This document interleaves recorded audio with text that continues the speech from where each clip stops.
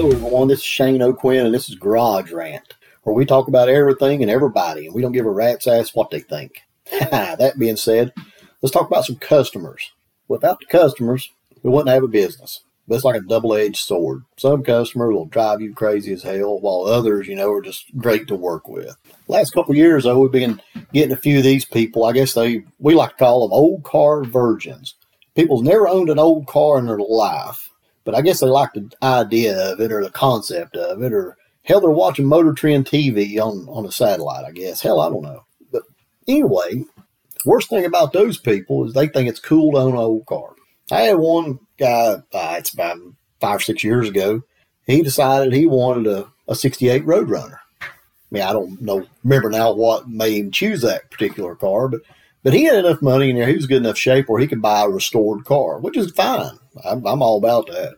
So I found this guy a car, 68 Roadrunner, 440, it was a 440 automatic, because he didn't want a 4-speed. I don't think a guy could drive a 4-speed, which is kind of funny too. That's a different story we're going to get into later. But yeah, this car here was fully restored. It's excellent shape. Everybody who done the car done just a knockout job on it. It wasn't a cheap car by no means. But the more he drove it, the more he hated the damn thing. And he had all these crazy complaints with it. I mean, he had one like, it's a little loud. It had a wind noise. It squeaked. The thing didn't stop very well. I mean, this thing had it did have disc brakes on the front, so it stopped decent. But to his standards, it didn't stop worth a shit. So one day we was talking about what he drove every day. He drove a newer BMW. So, that's a pretty refined car as far as quiet, that cold air and all this stuff. So anyway, this guy ended up keeping this thing for, I guess, about 6 months. I ended up selling it for him because he couldn't take it no more. His anxiety was too damn high. That got him out of the old car world, which that's good. We don't need people like him. He's just a pain in the ass anyway. But that's what we're running into right now. We're getting a lot of these old car virgins, which I ain't got no problem with it. Most people, I get it if you'd like to get into the hobby or whatever. But I like to tell people, these old cars, even when fully restored back to beautiful shape, it's still 60s technology. It's not the greatest car in the world. It probably will have a few rattles and squeaks and whatever. I mean, I grew up driving old cars, so I don't pay much attention to it. Most people, though, they freak the hell out because these old cars make a little noise or whatever. But they do drive different. That is the truth. I mean, rack and pinion steering and all that, that's a precise thing. It drives really well.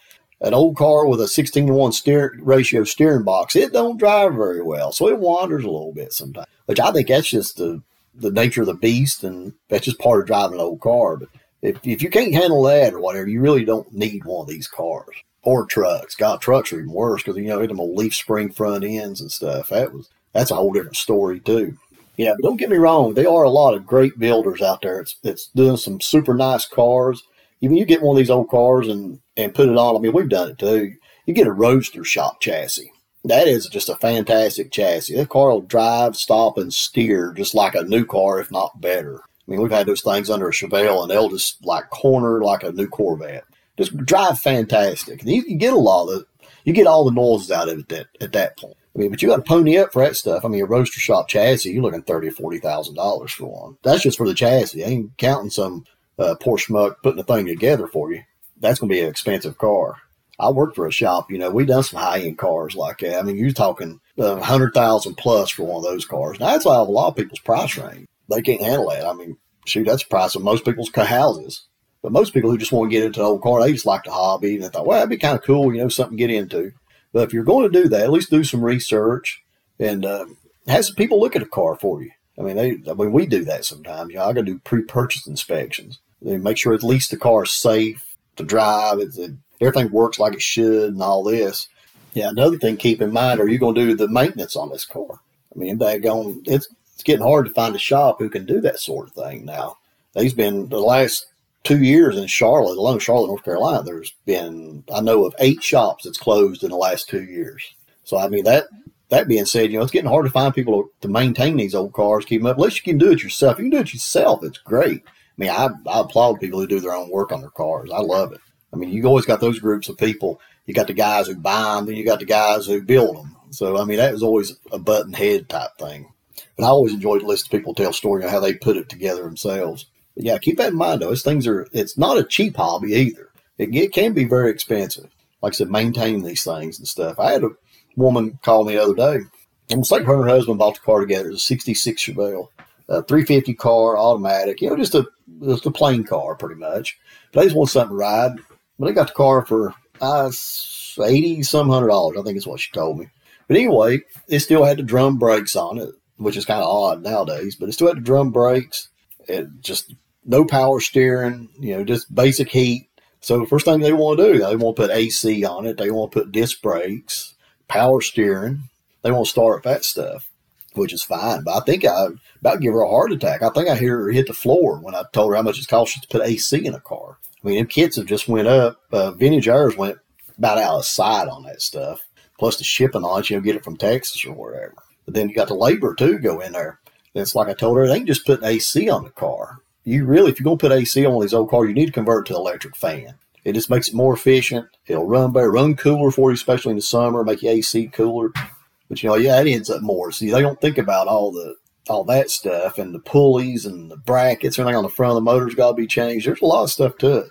So just that part, you're going to spend $3,000 to $5,000 to put AC on one of these cars. So that right there, I think, give her a heart attack. But that ain't no big deal. I mean, you just got to, if that's what you want to get into, you're going to have to accept that's how much it's going to cost. If it ain't in your budget, maybe you shouldn't be into this. You find you another hobby or whatever, get into. And quit watching Motor Trend. Because I know I would used to say, quit watching the Speed Channel and cancel all your subscriptions to the magazines. But there ain't no more magazines left. I think Hot Rod's about the only one left. There might be 2 or 3 other ones. Modern Rodding, I think, still another one. But that's a whole different subject, too. One of my favorite stories, this is a true story. I was in a friend of mine's shop in Mooresville. That's been several years ago. We're just going there, just to stop in, see what's going on, check on everybody. And it's about 5 o'clock in the evening, so he ain't locked the doors yet or anything. So the guy comes in, and he's toting a magazine, and he wants to speak to Tom. Tom's the owner.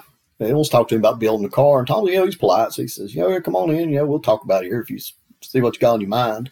Anyway, he pulls out this magazine, and there's a 57 Chevy in it, a 2-door hardtop thing, just an absolute beautiful car. It was built by the Roadster Shop. This has been several years ago.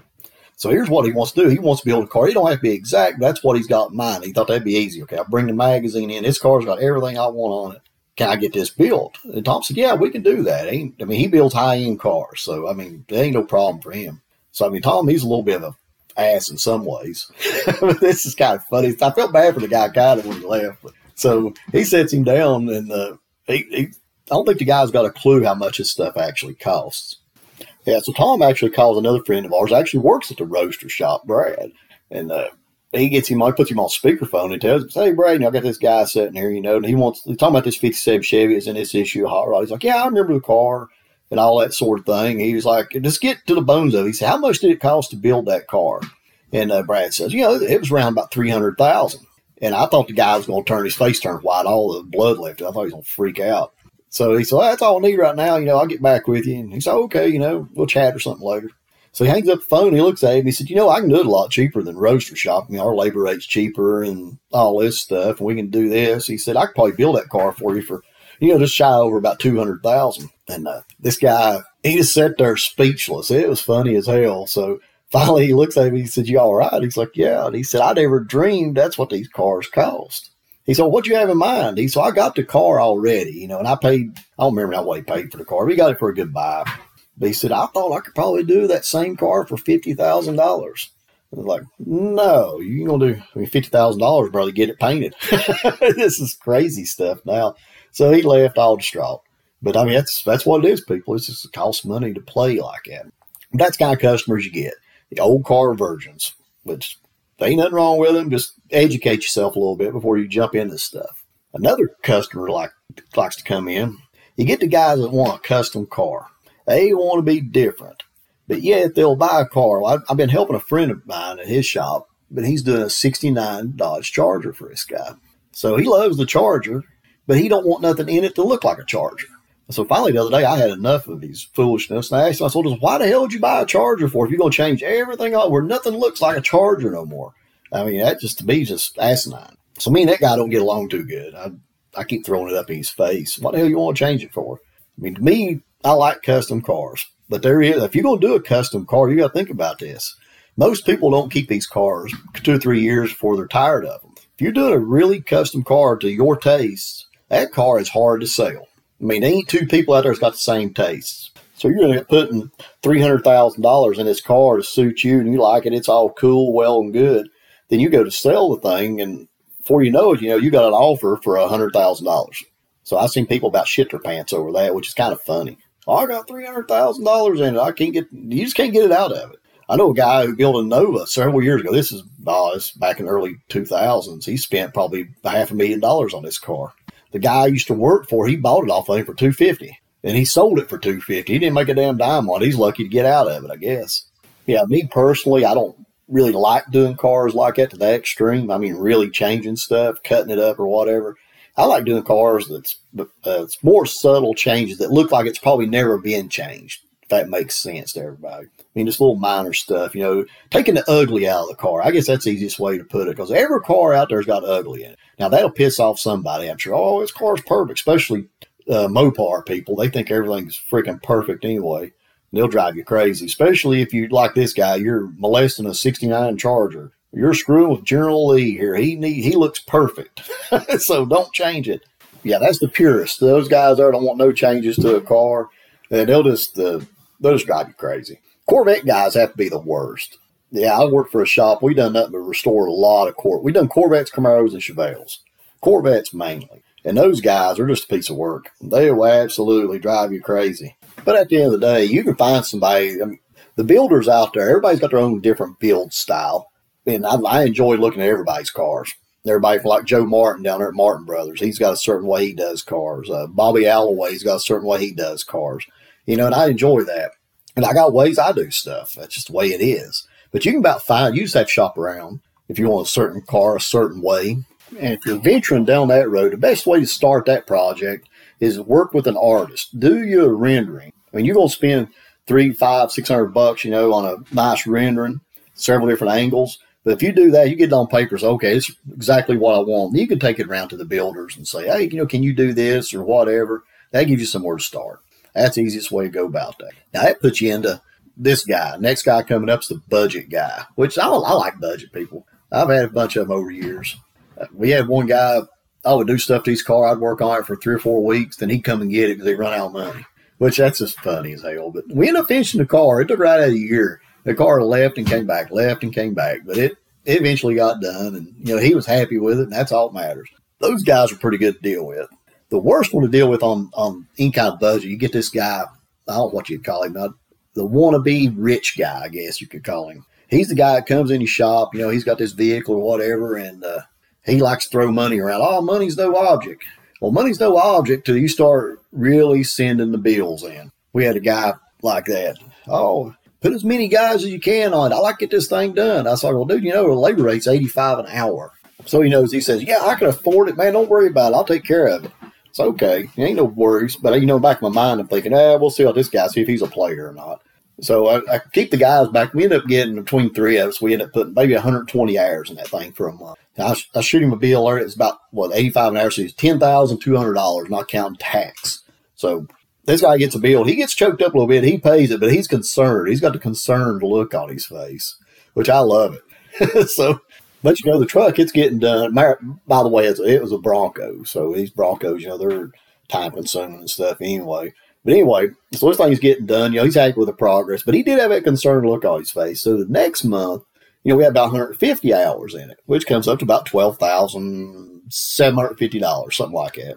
Yeah, so he's sweating now, but he hasn't got to the point, I guess, where he has to ask his wife for permission, I guess. Because at the end of the day, he always said it was her truck anyway, which it might have been. I never met his wife, but the truck come out really good. It did, and we finished the thing up.